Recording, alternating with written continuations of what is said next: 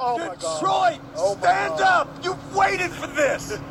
One proud nation, stand up! You've waited for this! That was Detroit Lions play-by-play announcer Dan Miller after a monumental win against the Rams.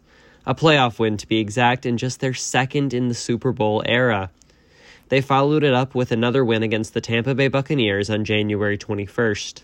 However, they eventually fell to the 49ers last Monday. I've watched them blow so many leads. I've watched them snatch defeat from the jaws of victory. That's Medill sophomore and lifelong Lions fan David Sampson. He watched the Lions every Sunday with his father growing up. While the lack of recent success before this year was glaring, Sampson has maintained hope. I don't care what anyone else thinks. We're going to watch the Lions every Sunday, even if they lose, and maybe they'll win this time. But there are other franchises that have struggled to win championships for years. In the NBA, the Sacramento Kings haven't won in over 70 years. In the NHL, the Toronto Maple Leafs have gone 55 years without a title. Over in the MLB, the Seattle Mariners are the only franchise to never even make a World Series appearance. I'm the odd one out, but personally, I kind of like it. That's high school senior Aiden Sones, who, despite living in Connecticut, is a longtime Mariners fan. Although the Mariners aren't known for successful championship runs, Sones still gravitated toward them. And when I was young, I always had a fascination for the Mariners. I don't know if it's because it was the team colors or I just loved the city of Seattle in general. But I just felt a connection with this team. That initial spark was not what carried his fandom through the years, however. Following the Mariners became much more about the team than the city or colors. But now it's much more than that. Now it's about the people on the team and following them for about a decade, I'd say. Despite the failure to make a Super Bowl or World Series, an intense loyalty remains.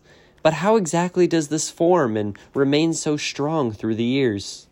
It's tradition that's been passed on. Definitely it's been tough sometimes when you watch them lose over and over again, but I couldn't imagine rooting for another team.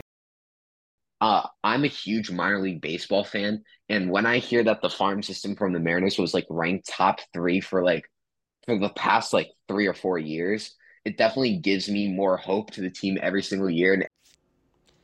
The concept of fan allegiance has developed into a psychological phenomenon.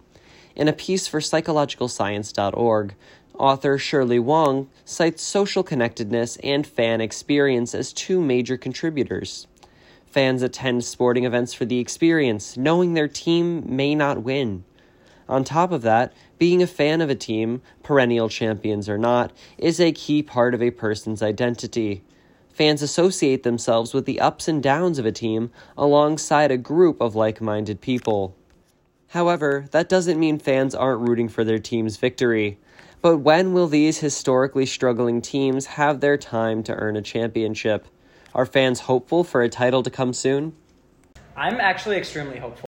I am hopeful, but again, this past decade I was hopeful. Hope for a better year next year is a key factor that keeps fans coming back. While the Lions season may be over, there is always 2025. And for the rest of those teams stuck in a championship drought, they've got this season to capitalize. For WNUR News, I'm Gabe Shumway.